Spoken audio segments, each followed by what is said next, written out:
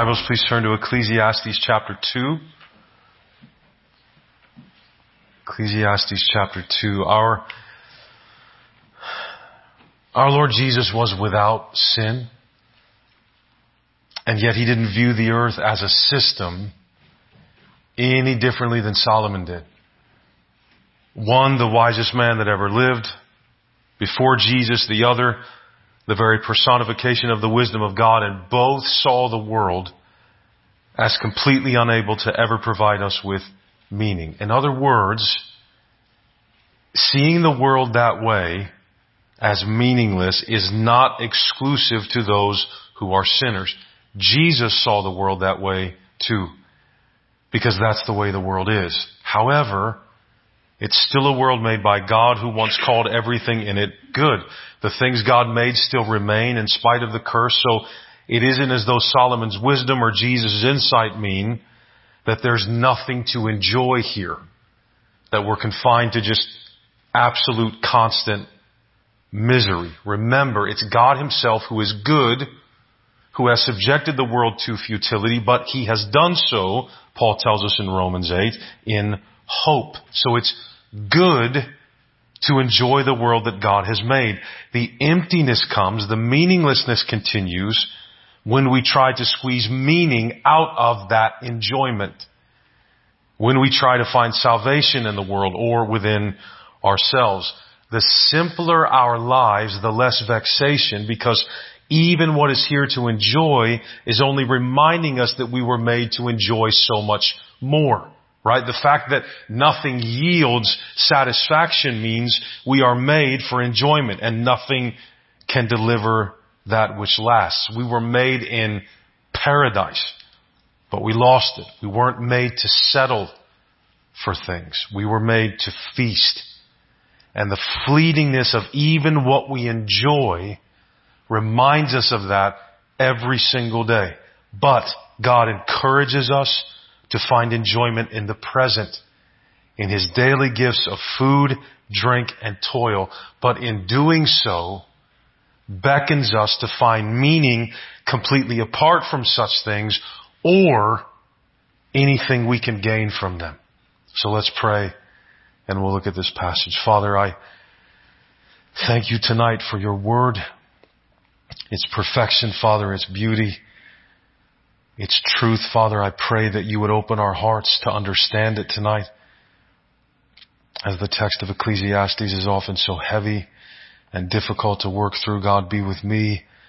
Watch over my mind and my mouth, Father, for Your name's sake, for Your glory, and for Your people, for Your Son, Jesus Christ, and our need for Him, Father. Watch over everyone who hears. We ask this in His name. Amen.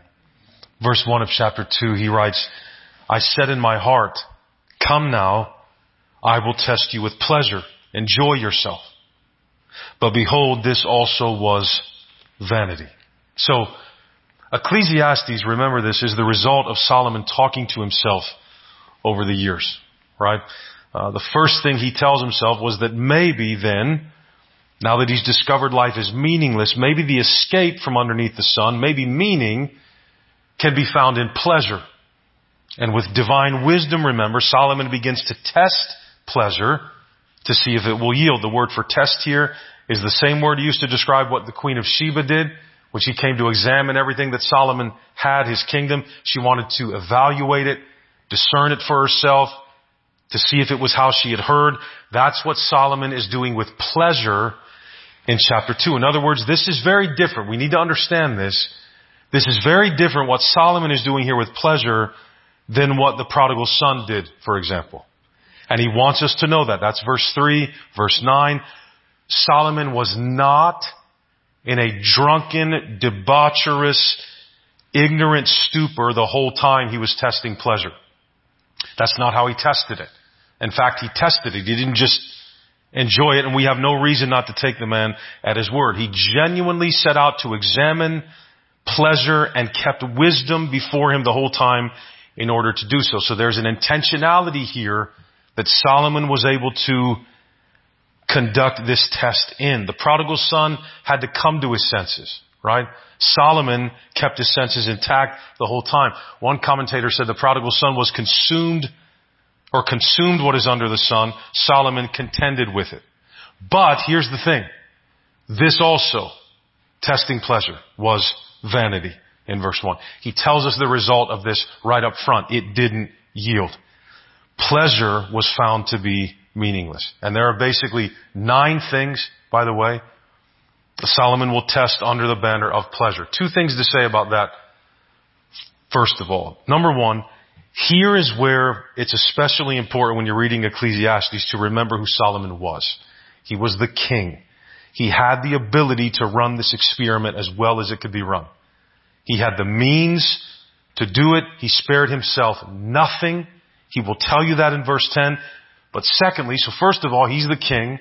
So if anybody can test pleasure well enough, it's him with all of his resources. Secondly, that's all there really are in this world. 9 things. 9 categories. There's a lot under those categories. And yes, the objects of these categories change over the centuries. The means change, but the categories don't change. There are basically 9 amusements in the human being's closet to access. And you might say, well, at least there are options, right? At least there are 9 things. Well, yes, but imagine that you're stranded on an island, you've had a shipwreck, and 3 board games survive the wreck. Every night you have options, right? You have 3 different board games you can choose from. Every single one of them will get very, very, very, very old, right? So having options doesn't mean, oh, okay, there's the answer. The options are limited. There isn't enough here for gain. That's chapter 1, verse 3. That's the thesis statement, if you will. This is what he's after the whole time. The great question of Ecclesiastes. What does man gain by all the toil with which he toils under the sun? That's the question. And he's saying nothing lets us gain meaning. The same old closet has offered the same 9 games or so to every generation under the sun. These are fun games. They're good games, or they can be, but they're worn out, they're tattered, they've gotten old, and they're the only games in town. Laughter, alcohol, art, nature, money and possessions, music, sex, affirmation and fame, and work. Look at verse 2. I said of laughter, it is mad, and of pleasure, what use is it? Laughter is good medicine. Proverbs 17:22. Right? Laughter is a wonderful thing. Being able to laugh, having things to laugh at. It's a biblical thing. You believe that? It's a wonderful thing. It feels so good to laugh. And you can pursue meaning in laughter if you want to. Right? There's ways to pursue meaning in comedy, in lightness, maybe being an escapist, never facing reality, never taking things seriously. That could be the way you deal with life, just trying to have fun, laugh at everything. But laughter also becomes wearisome, doesn't it? As you grow, when you're little, your capacity to laugh at things is pretty large.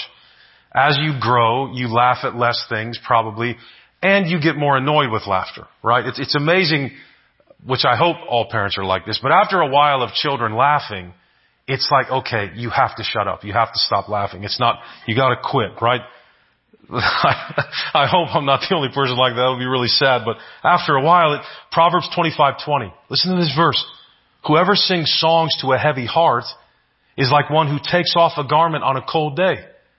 Right? So somebody laughing when you're in pain would be like you're cold and they come up and take your coat off.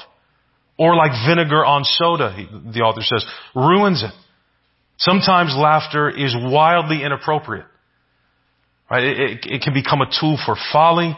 It can be a way to excuse wrongdoing or get around honesty. There's too much ache in the world for laughter to be the answer. For comedy, lightness. Now, in 3:4, the preacher will tell us that there's a time designated for laughter under the sun. So laughter is the design of God, a wonderful gift. But again, it cannot save us. Well, okay, what about alcohol? Verse 3, I searched with my heart how to cheer my body with wine. Bible tells us to do that. My heart's still guiding me with wisdom. and how to lay hold on folly till I might see what was good for the children of men to do under heaven during the few days of their life. Now, I realize some of us may have a conviction against alcohol. That's fine, right? As long as we keep it that, a conviction, a personal conviction. But alcohol is not forbidden in Scripture. Drunkenness, however, is very clearly. Wine is spoken of very highly in Scripture as God's gift to man to gladden his heart in Psalm 104:15. And it's not talking about Welch's grape juice. It's talking about wine. We struggle with this. Have you ever noticed the way our convictions sometimes betray us in our sincerity? Sometimes people get bent out of shape about the kind of bread that you use in communion as to whether or not it's close enough to what the real thing was. You ever notice nobody complains about the fact that we're drinking grape juice and not wine? Right? When they had wine at the Last Supper, that wasn't grape juice, beloved. That was wine. Solomon contends with drink while staying sober. He tells us that. He wants us to know that. He's saying, I didn't mean I enjoyed wine by being blasted all the time. Right? That's not what he did. He contends with drink while staying sober and tests that gift to see if in using it, the lifestyle of it, he can find meaning in it. And even if he would have been drunk, the point would still be the same. It would just be harder to understand. But wine can give a merry heart in Ecclesiastes 9:7. It can gladden life in Ecclesiastes 10:19.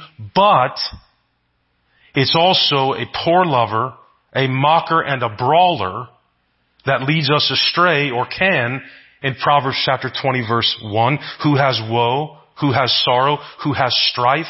Who has complaining? Who has wounds without cause? Who has redness of eyes? Those who tarry long over wine. Proverbs 23:29 and 30. You can try to escape the futility of the world in that lifestyle and checking out of reality or in staying in a haze all the time. But imagine if commercials, for example, about alcohol told the truth, if they showed like an AA meeting, right? Or a wasted man over a toilet in the morning, or a woman who was taken advantage of at a party while she was drunk, or a drunken father beating his children, or an alcoholic losing his job. That they aren't going to show you that. Alcohol is marketed very interestingly. And according to Scripture, wine is a gift.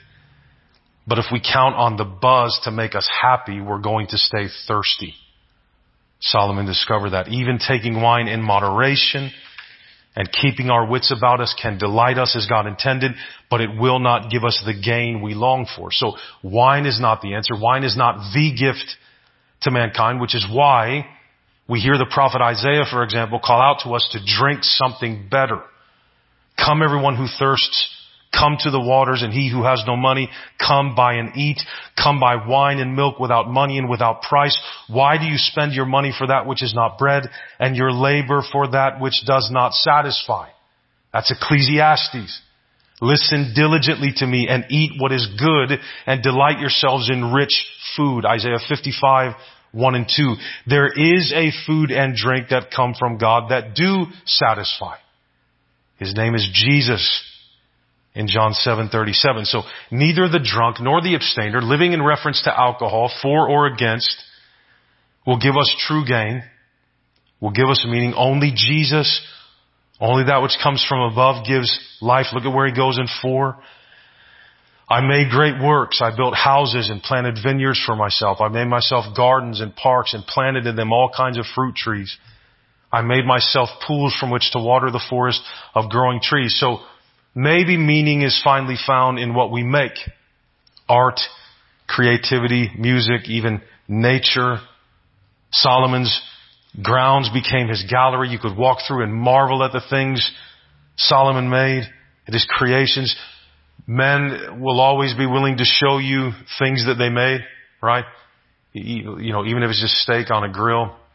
I'm very proud of it. Woe to my family, to my wife and kids, when they don't understand how well I can make a steak on the grill, right? We love to brag about what we made. Nature offered a palette to Solomon. He used it. He was an artist, an architect, a designer. He wanted things to look a certain way, and he did it. He made pools, gardens, parks, fruit trees. Even today, we still do this. We work with wood and glass and metal and paint and film, paper.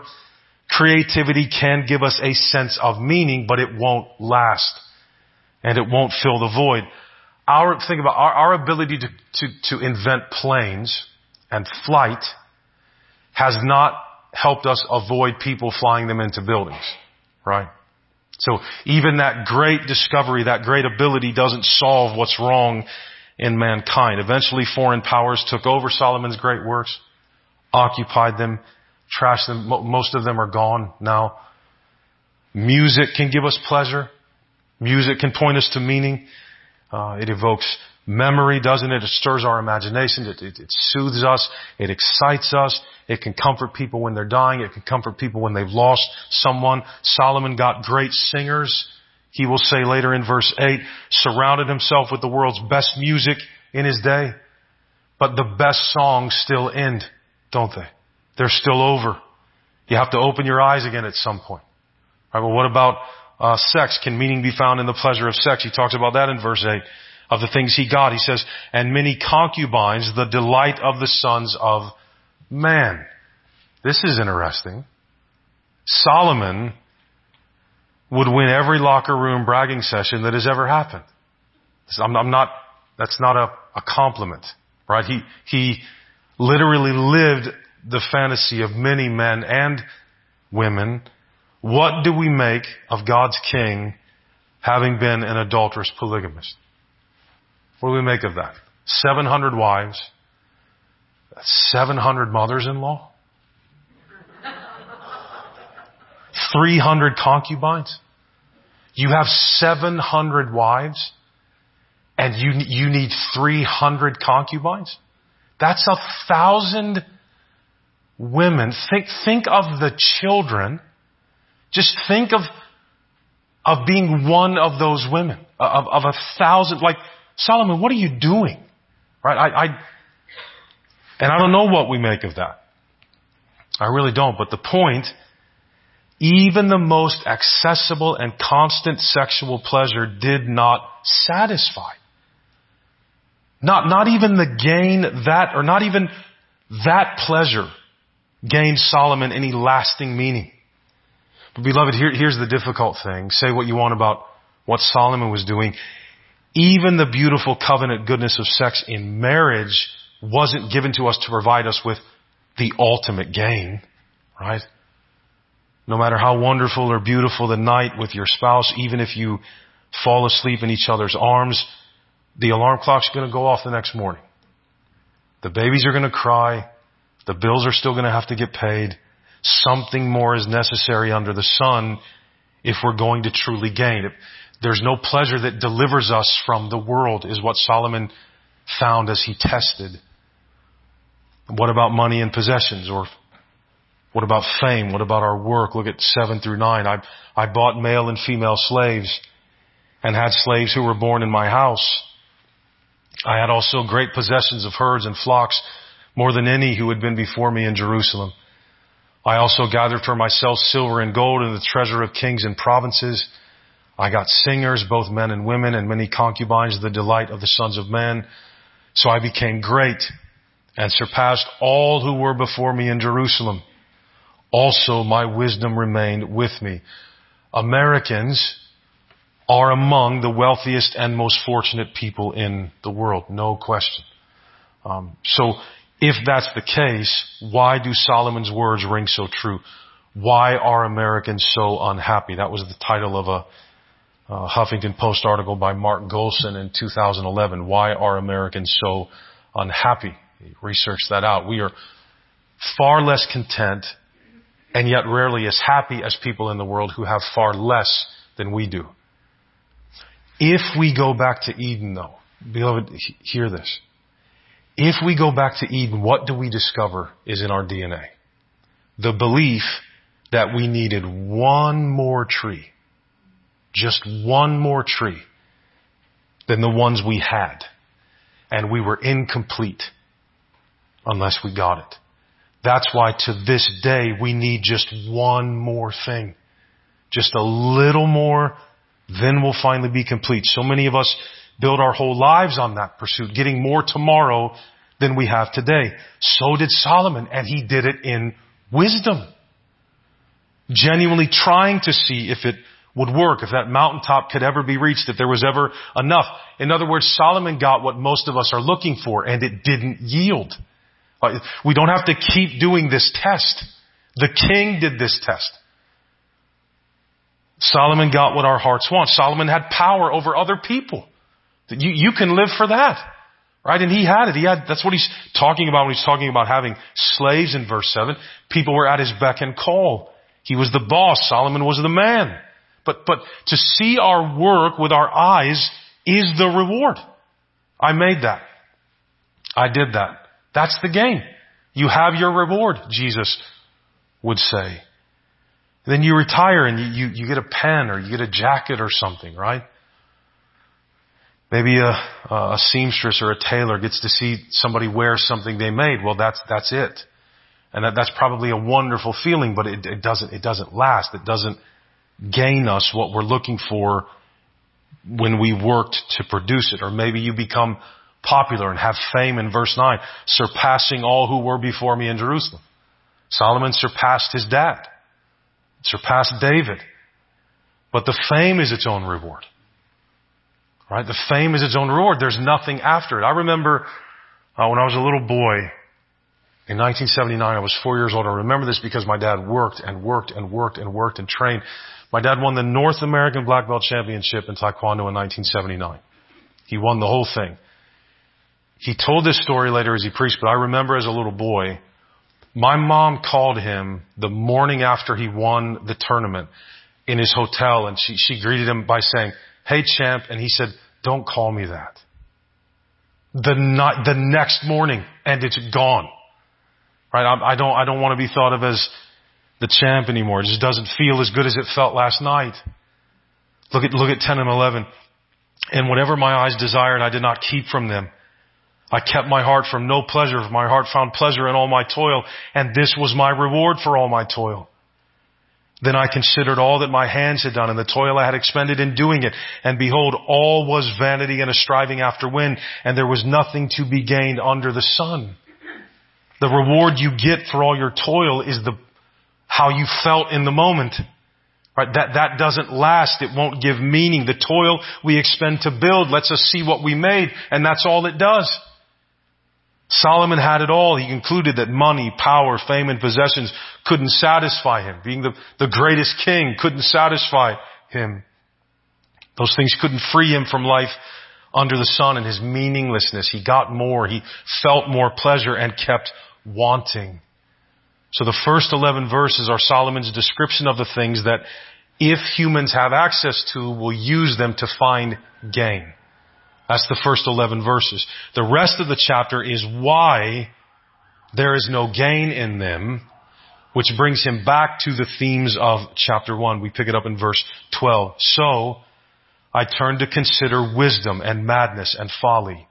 So that's very interesting, right? Solomon even tried ignorance is bliss. I think we talked about that before. He even tried that. He even tried madness, right? And folly. For what can the man do who comes after the king? Only what has already been done. You can't top the king. Then I saw that there is more gain in wisdom than in folly, as there is more gain in light than in darkness. More gain, yes. The wise person has his eyes in his head, but the fool walks in darkness. And yet I perceive that the same event happens to all of them. Then I said in my heart, what happens to the fool will happen to me also. Why then have I been so very wise? And I said in my heart that this also is vanity. For of the wise as of the fool there is no enduring remembrance, seeing that in the days to come all who have been long forgotten, all will have been long forgotten. How the wise dies just like the fool. So I hated life, because what is done under the sun was grievous to me, for all is vanity and a striving after wind.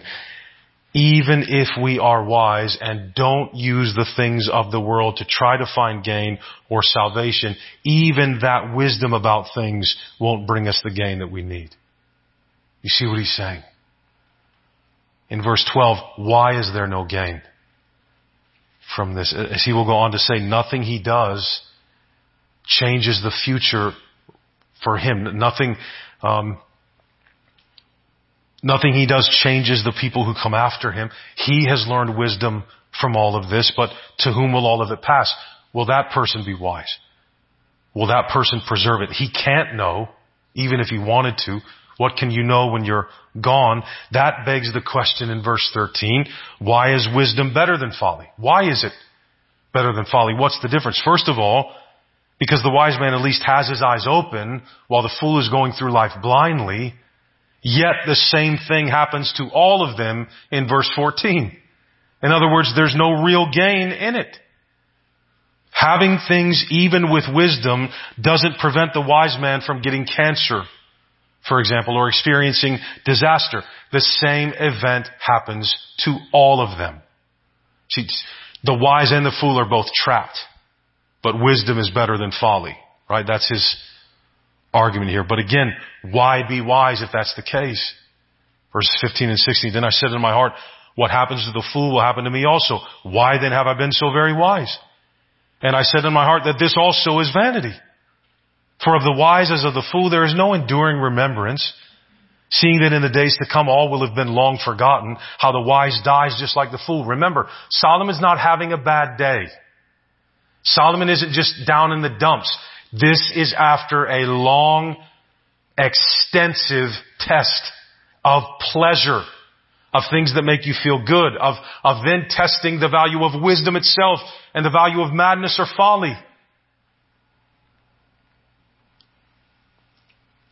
Wisdom didn't accomplish anything that would last, is what he's saying. Even if we have these things, or even if we have wisdom, we can't actually control our future. He's still going to die.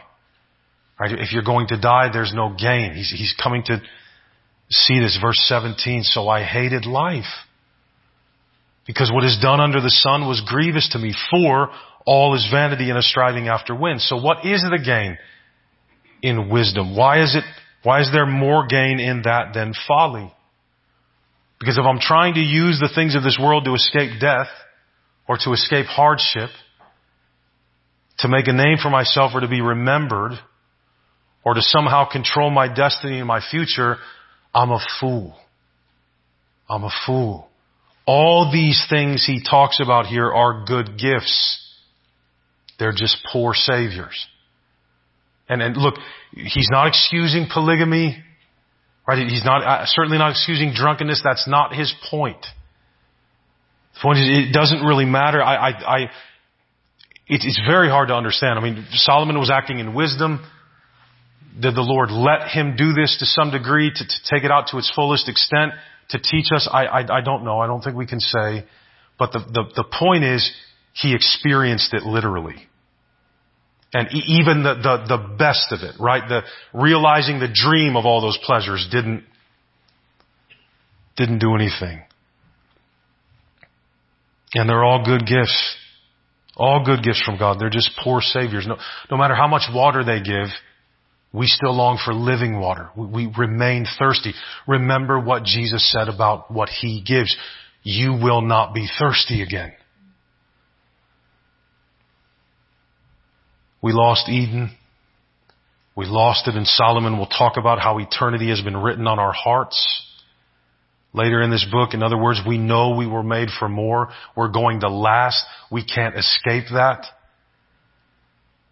What if we were to go through eternity having never been satisfied, never gained, never had meaning? That haunts every human being. Wisdom is the knowledge of the truth, which would be what makes it valuable under the sun, beloved. We have good things, but they will not bring us back to paradise. What God created, again, is still here, right? But they're all shells of their former selves. Everything now, as he talked about in chapter 1, groans. It's weary. It's longing to be redeemed. So when we talk about salvation, there's that element in it of recovering paradise. Even as Christians, we're fools if we try to squeeze life and meaning out of the good gifts that God has given to us. Enjoy them, beloved. Yes, enjoy the good gifts of God as much as you can. That's very Christian. Just don't be fooled by them. Right? Don't be fooled by anything or anyone. Don't use anything to provide what only Jesus can. That is vanity. It's a striving after wind. We say things like this. I've read it. I've seen it on church signs. God, family, country. Right? That's the order. God, family, country. Only one of those gives life. Only one of those is wise. It's not that the others can't be or shouldn't be enjoyed. They absolutely should be. It's that when we put them together, we're admitting that we're dependent on all three. And that's folly. According to the Scripture, beloved. Folly. Verses 18 through 23. I hated all my toil in which I toil under the sun, seeing that I must leave it to the man who will come after me. And who knows whether he will be wise or a fool. Yet he will be master of all for which I toiled and used my wisdom under the sun. This also is vanity. I remember talking with, we had lunch one day with Dave and Christy Hoskins right before the pandemic stuff hit, and we were talking about things, and I asked Dave, what's it like to give your daughter away at a wedding as the father? I'm not looking forward to that. Now, I want my girls to, please don't misunderstand me. If they find a good guy, I'll be thrilled for them. I just don't know if any more exist. But anyway, I know they're out there. But what does that feel like? You know, to say, okay, here, I'm giving her to you, right? Not any patriarchal nonsense, just here. Like I have to give, I've labored to take care of this woman, and now I give her to you. What does that feel like? And Solomon's feeling it about everything. And when you talk about his toil, what he had made, what he had done, it just adds the weight to it. So he says in verse 20, I turned about and gave my heart up to despair over all the toil of my labors under the sun, because sometimes a person who has toiled with wisdom and knowledge and skill must leave everything to be enjoyed by someone who did not toil for it. This also is vanity and a great evil. Hear that? That's evil, he says. That stinks. What has a man from all the toil and striving of the heart with which he toils beneath the sun? For all his days are full of sorrow, and his work is a vexation. Even in the night his heart does not rest. This also is vanity. So he's described these wonderful things, Edenic things, many of them, that are poor shells of themselves, won't satisfy us. He's told us why they won't satisfy us in verses 12 through 17. Now in verse 17 and 18, he comes back to this idea of wise hating. And again, we might think that's nihilistic, but remember there's a context to his hate. It's grounded in wisdom, beloved. He's proven a case by the time he says that. Right? So it's not just this, I hate myself, I hate my life. No. There's a reason for it. Wisdom has brought him to that. The wise thing to do in light of the truth of Ecclesiastes 2 is to hate our lives under the sun. And before you think, well, that's just so awful, Jesus Christ talked like this. In Luke 14:26, specifically, he said that very thing. And interestingly, he talks like you can't even be his disciple if you don't hate your own life. This is Christ-like thinking about life in this world. Hatred doesn't mean non-enjoyment of your life. It just means putting no stock in anything here. In nothing. Not trying to find gain in any of it. So part of the teaching here is enjoy much. Just cling loosely. Beloved, it's so much easier to enjoy when you're not depending on something to give you gain or meaning. When you go on vacation, if you weren't looking to vacation to soothe the hurt in your soul, you'd probably have a lot more fun. Right? If you weren't like me, always thinking like it's got to end, and I don't want it to end not want it to end because I hate coming back here to my job. I hope you understand that being with your family and you can just enjoy the time is just such a wonderful thing. You don't want it to end, right? But you know it's going to end. He's described everything that's good in this world and then gives us reasons why there's no gain in those things. So, he hates the fact that in spite of that, he still has to toil to experience any of those things. That's a godly resignation to the way things are under the sun. That's a godly resignation. And beloved, if the Lord brings us to a place where we start to ask honest questions, what do you think is happening to us there? Where we genuinely ask things like, well then why be good? Why be wise? Right? It's actually biblical to reach these places. God is at work in us. Why be wise when there's no good in it or no gain in it, right? And look, when you come to those places, for a time you may want to quit. You may want to walk away from all this. Exasperation will set in. I would say, beloved, hold on. Hold on. Because I think the Scripture says that's the place where we truly begin to have wisdom as the Bible teaches it. When we're beginning to ask the questions that embrace the world as God has cursed it, subjected it to futility, left us in it, and not fixed it. I think when our questions begin to come from that realization, we've begun to have wisdom. Isn't it interesting that the book of James will say that wisdom is what we should be asking for from God and would have in abundant supply if we ask for it, but instead we go to God for what? To spend it on our own passions. That's Ecclesiastes. We believe the gifts can fulfill us, so we pray for more of them. When the Bible is telling us over and over again, no, come to me for wisdom. I will let you see. Come to me. Don't live with a blindfold on. Don't be fooled. Stop expecting gain to come from anything in this world, even from the good things. That's why it's so important not to make morality the main teaching of our faith, right? It's not that we're immoral or don't care about it. It's not that. That's not the point. The point is that gain will not come from living that way. Satisfaction will not come from living that way. And we're not wise until we agree with this. We don't like to do anything unless there's something in it for us. Right? It's just how we are. That's why humans are asking questions like, why be good if there's no gain in it? What an amazingly betraying question about why we want to be moral. Why spin your wheels?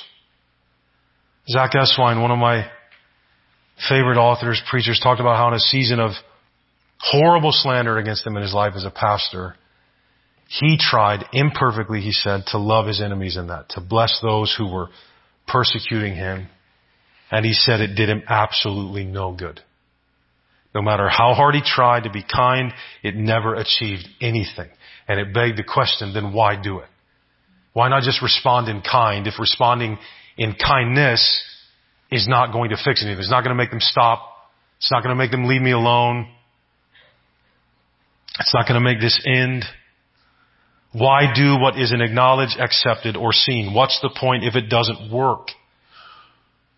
God is at work, beloved, in those questions.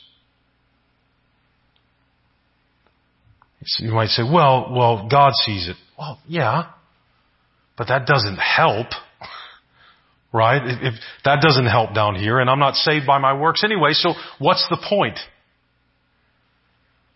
That's what Ecclesiastes is doing. It's making us wrestle. God is bringing us to wisdom, to show us the folly of looking for anything here to satisfy us. He's showing us how self-centered and pragmatic we are in the questions that we ask. Why love others? Oh, because God does.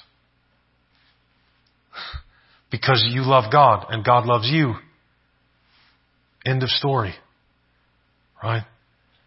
But unless there's something in it for us under the sun, we're not interested.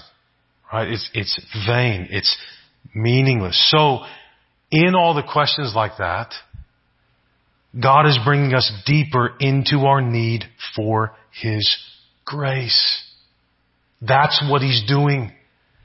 That's the point. God is graciously showing us how much we need Him so that we stop having the wrong ideas about our salvation. We follow Him often so that things will go well for us. But if you take away the well things, will you still follow Him for His own sake? That, the way you let that question get inside of you and begin to work, that's wisdom teaching us. When we answer those questions honestly, we become more aware of something, more aware of our desperate need for God's grace to get into the marrow of our bones if we're going to be made whole. Again, we're normally focusing on forgiveness and sin when it comes to the things we can see. Right? The things that we actually do. That's where we normally think of sin. We're just so broken, so crooked deep down, the song says. Some things under the sun are just better than others. Right? So in terms of seeing, it's better to be wise than it is to be foolish. It's good to be wise, but Solomon won't leave us there as though that's the goal or that's where the gain we need will come from.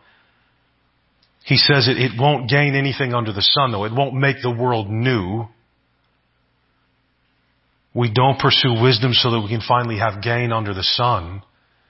Beloved, we pursue wisdom because wisdom is wise. Right? It is what it is. It's part of the goodness of God for our world. Think about, if in a football game, one team was playing dirty, cheating, doing stuff in the pile, all that sort of thing. What happens if the other team responds in kind? What if the other team says, you know what, they're going to play dirty, we're going to play dirty? What do you have? You have chaos. Right? Gets out of control. But what if one team chooses to respond kindly, with integrity, with sportsmanship? Well then, at least somewhere on the field there's a pathway to light. Somewhere on the field there's still wisdom present. Responding in kind to the world just invites folly. It just creates chaos. And there's more gain in wisdom than in folly, more gain in light than in darkness. Not gain, end of story, but more gain in that than that. It's just very practical wisdom here. It doesn't save us, but it's better. So there's hope, beloved. Even though the world is fallen and futile, all is not lost. God hasn't quit. But that doesn't change the emptiness of the world, Solomon is saying. Verse 23, for all his days are full of sorrow and his work is a vexation. Even in the night his heart does not rest. This also is vanity. The fact that my heart can't rest, that's also vanity. Why can't it rest? Well, if he hates his life, here's the thing as you come into the end of this passage. If it's so bad, right, which I don't think that's what he's saying. I think he's just being honest. But if he hates his life, why is his conclusion not suicide? Isn't that what you're supposed to do when you hate life and everything is meaningless? Just remove yourself from the earth. Or, why doesn't he say here, why isn't his conclusion, so turn your eyes on Jesus, look to the Father, the things of earth will go strangely to him. Beautiful song, by the way. I'm not insulting the song, but that's not where he goes here. The conclusion, where he does go, is in the last verses of chapter 2. Listen to this in light of what we've heard. There is nothing better for a person in verse 24 than that he should eat and drink and find enjoyment in his toil. This also I saw is from the hand of God. For apart from him, who can eat or who can have enjoyment? For to the one who pleases him, God has given wisdom and knowledge and joy, but to the sinner he has given the business of gathering and collecting only to give to one who pleases God. That'd be awesome if there was a period right there, or if the chapter ended right there, but then he says, this also is vanity and a striving after wind. Now, ask yourself, in light of what he said up to this point in verse 24, how is verse 24 the conclusion? That there's nothing better to eat and drink and find enjoyment in your toil. Solomon, you just told me that I won't gain anything by that, and it's vanity. Verse 26 is heavy. Even the fact that God gives good gifts to the one who pleases Him, often through the hands of somebody who rejects Him, that also is vanity and a striving after wind. Beloved, wrestling with this is how we learn to think biblically about the things of the world. He doesn't say these things He's talked about are bad. Nor does He say that since we can't find gain or meaning in them, we should reject them and not have them. Avoiding something God has called good doesn't make you more spiritual. Don't ever forget that. All things are good if they're received with thanksgiving. He calls these things the delights of men. In fact, in verse 25, we find that God empowers us specifically to enjoy them. The problem is how we use them, not whether or not we have them. The problem is trying to find gain in anything under the sun, to find meaning even in the good thing. And that's normally where the Christian goes astray. Taking something good and trying to find gain or meaning in it along with God. That's folly. It's even if we're not careful, the creation of graven images, beloved. The whole world is folly. Even having the good things with God, we're still under the sun. And verse 26 is helping us see that in the gift of the good things that we are given from God, that's not how He's satisfying us. He's keeping us longing while enjoying, which is both His kindness and His wisdom. If these verses are true, we can't long properly for God until we're properly enjoying the good gifts of His creation. So the goal is not to shun them, but to use them with wisdom. Let the gifts be what they are. Just don't try to squeeze meaning out of them. Beloved, meaning is not going to come from your relationships.